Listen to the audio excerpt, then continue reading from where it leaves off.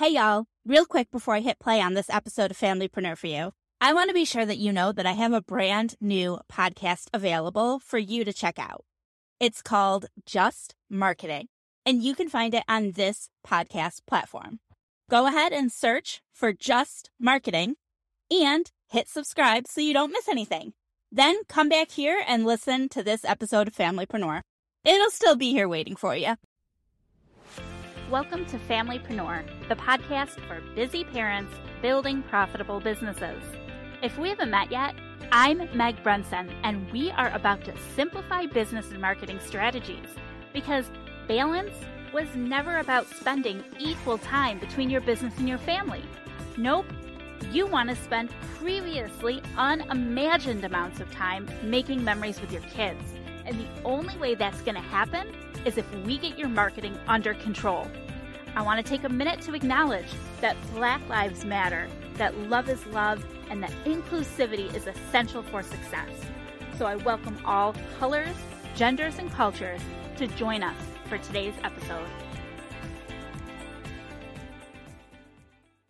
Today's guest helps entrepreneurs build real relationships in their subscribers' inbox, turning subscribers into true fans and brand evangelists. In her free time, you'll usually find her typing away furiously at her laptop, writing emails, reading a book, or at the baseball field with her two boys. I'm excited to introduce you to digital marketing coach, Jennifer Wilson. Jen, thank you so much for being here today. Oh, thanks, Meg. I'm super excited to be back. We talked before on one of your summits, so yes. I'm really excited to be back. Yes, you talked to us all about opt-ins at the lead magnets. Lead magnets, right? Opt-ins, lead magnets. Yeah. Uh-huh. About a year ago. So I'm excited to have you back and talk about emails, which are connected, right? Like you get the opt-in and then you follow up with emails. So I'm excited to explore that with you. Before we jump in, let's talk a little bit about relationship marketing, kind of what it is and the benefits to using it. So I'm just going to back up a little bit. So I do have a corporate 9-to-5, and in my corporate 9-to-5, I'm a business coach for insurance agents, and they talk a lot about building relationships. Like they're like, that's the basis of our business is building relationships. But what does that really mean? Do you know what I mean? Like, is it when they come in, we like talk to them and we make friends with them, or what does that mean? So I try to dial it back. Like relationship marketing that's part of it. It is the talking to them and all of that. But relationship marketing is really the easiest way to say it is it's putting the customer first. It's a customer centric philosophy, right? So that in a nutshell, that's what it is. It's not product centric. It's not you centric as the business owner. It's not brand centric. Some marketing strategies are branding, right? But it's putting customer at the focus. And the reason that that's important is because even though it's a longer play, it's a long game, it takes more time.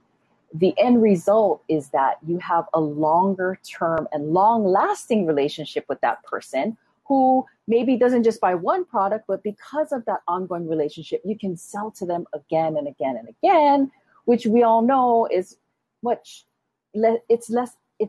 more inexpensive, or it's right to keep an existing customer than it is to go get a new customer every single time. They're I think it's like 60% more likely to buy from you if they're already a customer versus trying to get somebody new in the door, right?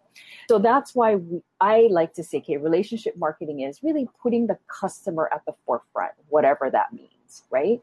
And so that's why I believe even in email marketing that can be done.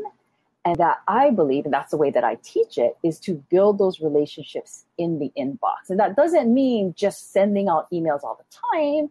It means having a customer-centric focus in your emails. Does that make sense?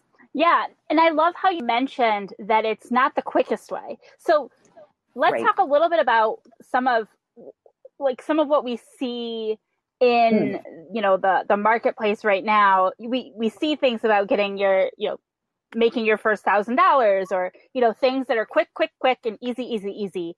Yeah. Mm-hmm. And this takes longer, but like you said, Mm-hmm. there's more potential for higher customer value because they're going to do more business with you. And it also feels better. It feels less slimy. That is the key, right? Because people are like, well, I want to sell, but I don't like selling because I feel icky. So if you think about building a real relationship, and this is the key, it's not just a buzzword, right? Like, oh, I'm doing relationship marketing. No, it's truly building a relationship. And so if you think about, okay, if I have someone that I met and now I'm trying to become friends with them, right? So it takes time, right? When you, so I use this example. Like years ago when that Roomba, it's that little automated vacuum, right? It came out and then I was like an early adopter and I was like, this is the best like $400 I've ever spent in my entire life, right? I tell everyone's like, you should go work for Roomba on commission because you like are like just loving it. But if I went and I told this friend that I have that this Roomba is like the most amazing thing, it's not salesy because I believe in it and I have a relationship with this person and this person knows that I'm only going to tell them about stuff that I truly believe in. So in relationship marketing, it doesn't just mean, obviously you believe in your product wholeheartedly, right? So this is why you can recommend it because you truly believe it can help your people. But if you're talking to them about other offers, you're carefully curating it, right? You're not just throwing out anything where you think you can make a quick buck on it. And so that's where that sort of symbiotic relationship comes in because now you are providing this value where if you're telling your subscribers about an offer, they're like, oh, okay, Jen, you know, she never sends me offers or she rarely sends me offers. Now I know that this is going to be something really valuable. And so that takes out the icky factor. It really does. So you're completely right. And there's so much good stuff that you just said right there. Like what you mentioned is you can use it for selling your own products. You can also use it for selling affiliate products. That's you right. know, things that you sell somebody else's thing for them and then you get a little kickback from it. Yep. And all of this is based on building that trust with people. So only promoting things. And I love that. I feel like that's something that I've always tried to do is it seems so obvious, right? Like, why would you promote something you don't like? Yeah. But people do it, or they'll promote things that they don't really know if they like because it sounds like a good opportunity. But instead, you want to be really careful about what you're promoting because if you promote something bad, it's going to reflect back on you. That's what I would say is like protect your list and treat your list like they're really. So actually, that's one of the biggest things that I teach is, okay, when you approach your email list, it becomes this big scary thing for people. They're like, oh my God, I have like 100 people or I have 1,000 people on my list. I need to write to them all and I don't know what to say. You need to think of that. If you think of it as one person and that one person, the lens I encourage people to look through is of a friend of a friend. Okay. If you approach that person like a friend of a friend, then everything becomes easier because you're not going to spam a friend of a friend with offers. You're not going to sell to them the minute you meet them, right? And the reason I don't use the BFF analogy is because the BFF, you have this like really comfortable relationship with them where sometimes there's no context, things can be left off. And so I think to have that one step removed is useful in looking at your email list and how you approach them. And so if you look at it through that lens, everything to me becomes clearer and you start treating your list like this person that you're like, I'm not. So I want to give you an example. I was doing all these summits and stuff, right? And which is great. And one of them I had seen, so I had just sent out an affiliate offer. And this offer is for a program. It's the only offer I sent. And it's for a program that I actually am in. Like I've taken the program. I'm actually an instructor on their campus. So I sent out an offer for this because I truly believe in it. This is what the program that I learned from. Okay. And then I was doing this, I had just sent out an email, and then I had done this summit, and it was my fault because I saw that there were requirements in terms of sending out notices to your email list about this summit. Okay. But what I completely missed was that they had to be solo emails. They couldn't be a mention somewhere in the email itself. And I was like, oh my God, I can't do that to my list because I just sent them an offer. And I'm on this cadence with my list. Like, I'll send them 2 emails a month. And if I send them something in between, it's got to be for something, you know. And so I actually wrote back to the summit organizer and I said, this is completely my fault. I can't do it. Like, I can't send my list this solo email just completely about this summit. And so I ended up working out something with her where I ended up actually paying her a little bit so that she could do some advertising that would kind of make up that thing. But my point is that that's how I would encourage you, obviously, to be more careful about looking at the requirements, but to really protect your list. Like, it's I'm not going to do that to them. I truly value them and I treat them that way. I love how you mentioned it being a friend of a friend, like to picture that. I don't think I've heard that before. I've always heard, like, write it like you're speaking to a friend. Mm-hmm, but I feel like when you add that extra layer that one person removed, it strengthens the relationship marketing strategy, because it's like and I don't know, I feel like referrals are another great way that you grow your list, right? So when you're always in this mindset that everybody is coming to you off of a referral and you're working on generating more referrals, and then you're speaking to somebody as if they're a new referral, it's like it becomes more personal. Right. In addition to all of the other perks you mentioned. So I love that. I feel like people need to jot that down if they didn't already. I think it just helps to make everything clearer. You run it through that lens. You're like, okay, if I had a friend of this person, would I send this to them? Yeah, and that's what I tell people about, like, you know, some people love the idea of the low ticket offer right off the bat. And I mean, it can work, right? We know it can work. But for me, I'm like, if you have someone just coming into your world, I'm like, I mean, would you do that to a friend of a friend? Like, you just meet them for coffee and you're like, hey, I'm selling this thing. Right. No. And I think for me, it helps me to actually, when you're doing like a friend of a friend, I can actually think of somebody. Like, I can think of my initial friend. Absolutely. And maybe I'll pick somebody who I'm like close with, like we're friendly, but I also like look up to them. Exactly. Right? So like, I don't want them to think poorly of me. And I've got that person in mind. And now I'm speaking to a referral that she made to me. Yep. And it holds you to almost a higher level of. Yep. You're still professional. You're still kind of, you know, there's not that total familiarity between you, but yet they're a connection. So you're not going to just go for broke on, you know, selling. So, and that's where the 80-20 rule, I think that we were going to talk about comes in. Because people are like, well, I don't know how much offers I can send. And I say use a friend of a friend lens, but if not, I kind of use the 80-20 rule. That's like, you're just going to provide value, and value doesn't mean you have to do research and send all kinds of crazy tips. I mean, it could be support or entertainment, right? I mean, in the form of an email. 80% of the time, 20% of the time, you can seed your offer or talk about your offer or other offers. That's a guideline. I love that. And that's exactly where my brain was going. I don't know if you noticed, I like opened my mouth to talk, and I was like, and then you answered the question. It was brilliant. I was like, oh, cool. I'll just sit here and let you interview yourself. It'll be great. So funny.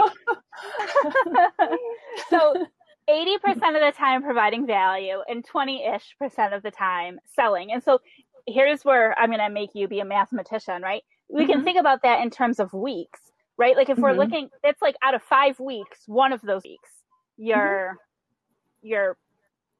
selling. You can talk and about, other 4 weeks, you're providing value. So if you think about it that way, like, no, you don't have to like mark it on your calendar. This is my selling week, Right. but just kind of keep it in mind that you should only be selling about once every 5 weeks in order to maintain that balance. And I like that. I love having numbers like that we can use as guidelines to help us. I think it helps people. Yeah. Yeah. So if The you're way that I person, do it, yeah. And, you know, I'm not a numbers person, but I know a lot of people are. But the way I do it, and I don't even know if it boils down to numbers, but like I don't sell at all. Like I will not sell at all until I'm launching, right? Then when I'm launching, I'm going to send you some emails about my thing, right? And that can be the 20%.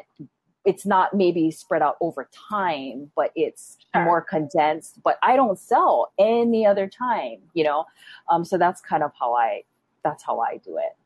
and for me, I feel like I don't sell unless it makes sense.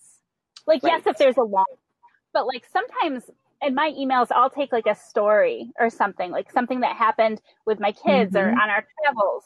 And then I relate in my email about how that made me think differently about business or some sort of thing.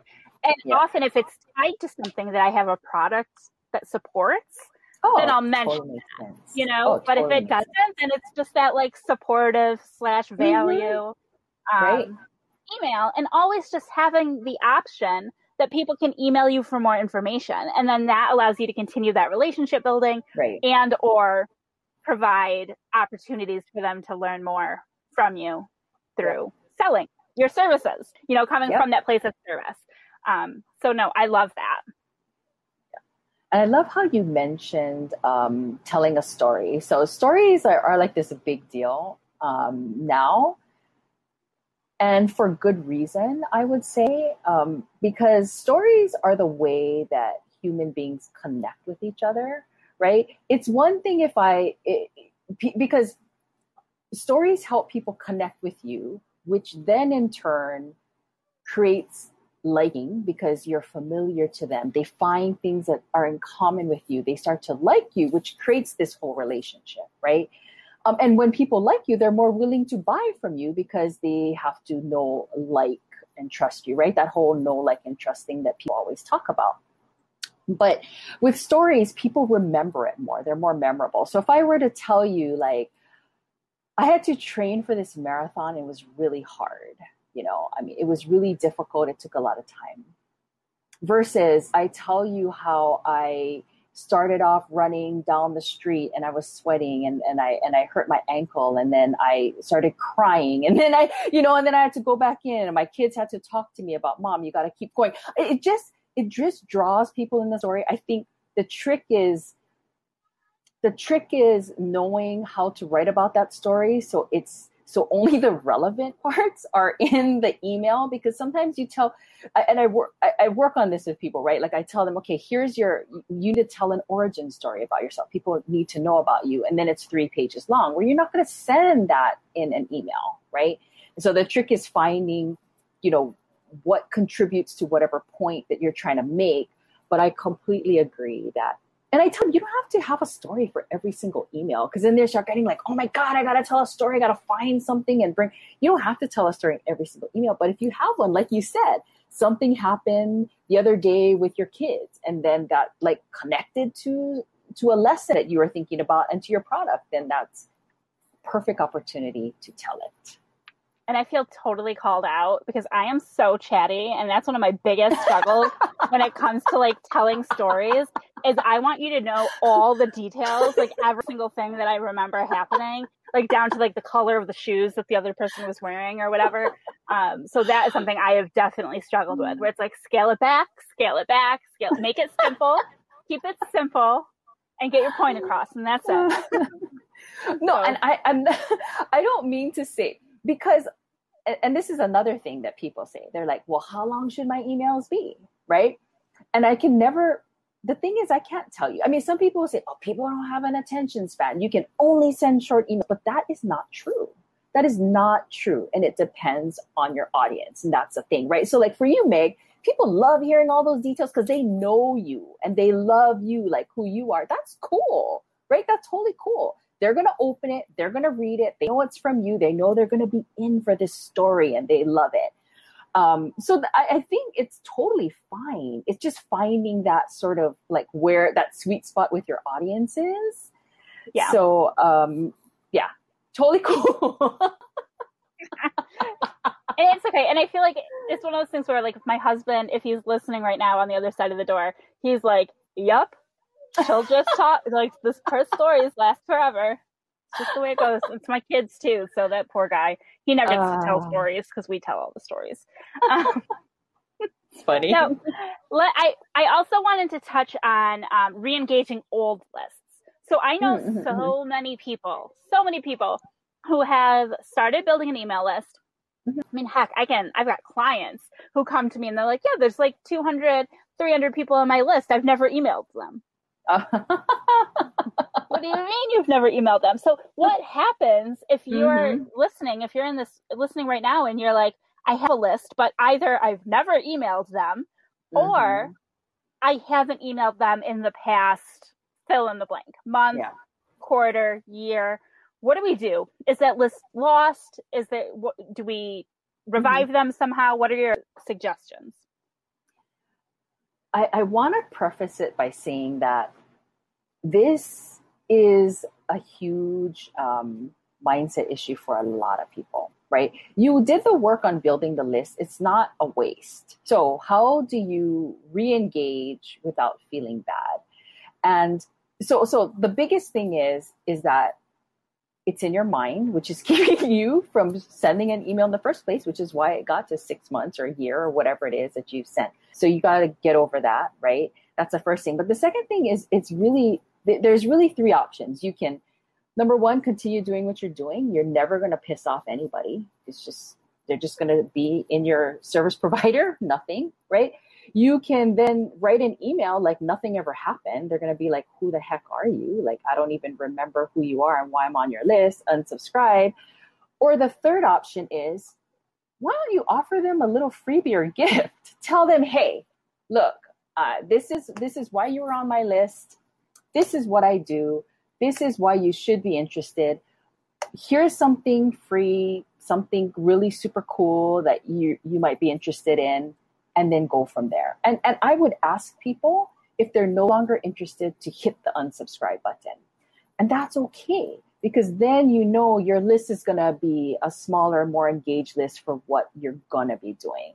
So, I mean, to me, I know it's like, it sounds simple and it's maybe really not, but figure out something that you can offer to them and just send this short, hey, and this email, maybe you don't want to tell a long story. Maybe you just want to get to the point and say, hey, short bulleted thing in the beginning saying, this is why you're on my list. This is what I do. This is super cool. This is why you should still be interested in. Here's a free gift for you. If you're no longer interested, unsubscribe and see what happens from there. That's how I suggest people handle that.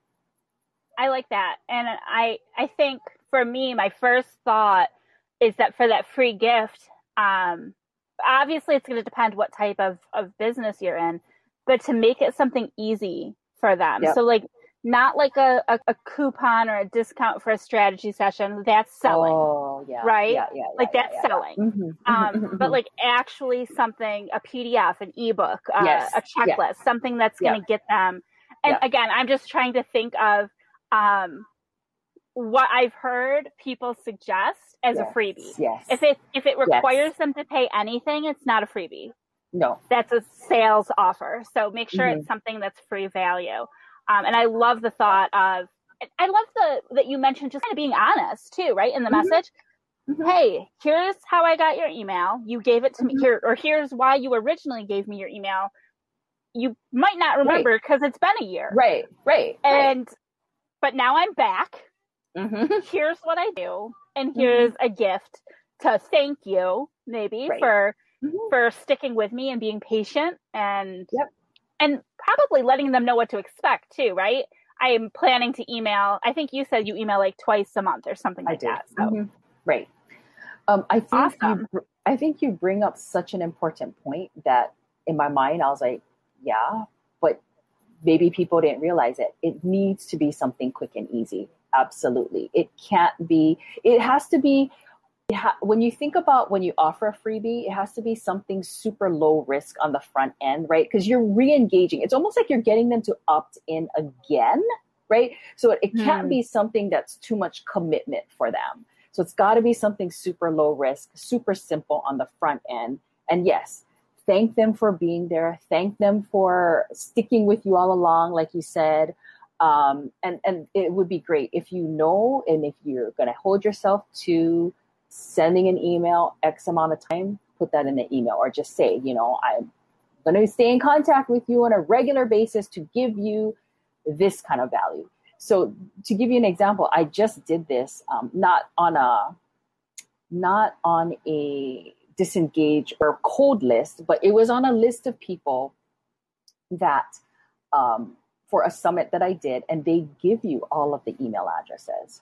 Not just people that opt into your stuff, and they give you all the email addresses. So what I did was I said, hey, I did 3 bullets. I said, I got your email from because you attended the summit. This is what I do. This is how I help people. This is why you should care. And I said, this is what I'm going to do for you. And I put in a tip. I said, hey, this is the kind of emails that I typically send to my people. I put in, hey, marketing tip number 1.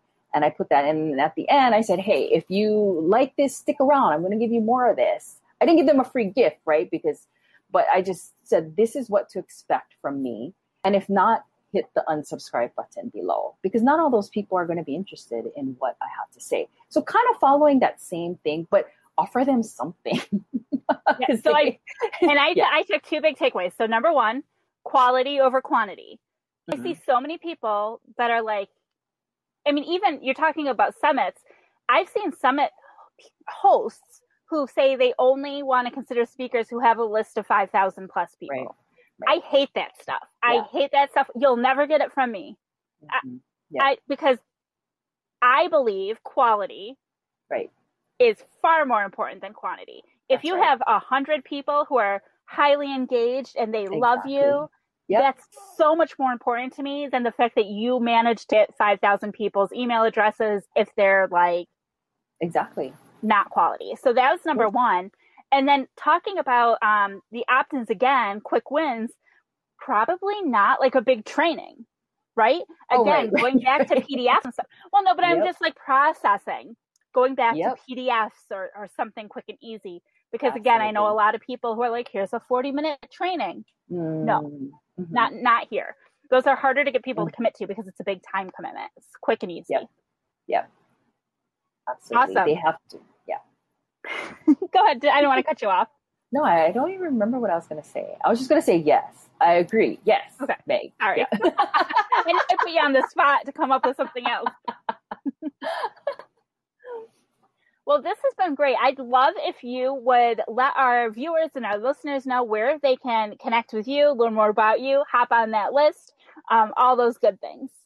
So I have a really good freebie that people love, and it's actually over 125 lead magnet ideas, going back to the whole lead magnet idea of getting people into your world, right? Because you want to pre-qualify them and sort of get the right people on your list, and then so you have, you know, a more engaged list to start off with, right? To nurture over time, and that they can get that at my website, www.jenwilsonmarketing.com/lead magnet. And so they can opt in for that there. And then they can find me on Instagram at jenwilson.marketing. That's probably the best place to find me. Awesome. Great. Yeah. Well, thank you so much for taking time to be with us here today. You were flexible for me too, which was great. And I really appreciate it. And I thank you so much for sharing all of your value with us again. Oh, yeah. It was great being here. Thanks so much, Meg. That's it for this episode of Familypreneur. You'll find all the links mentioned and the show notes at megbrunson.com/podcast. Until next time, I'll see you over in the Familypreneur community. Bye for now.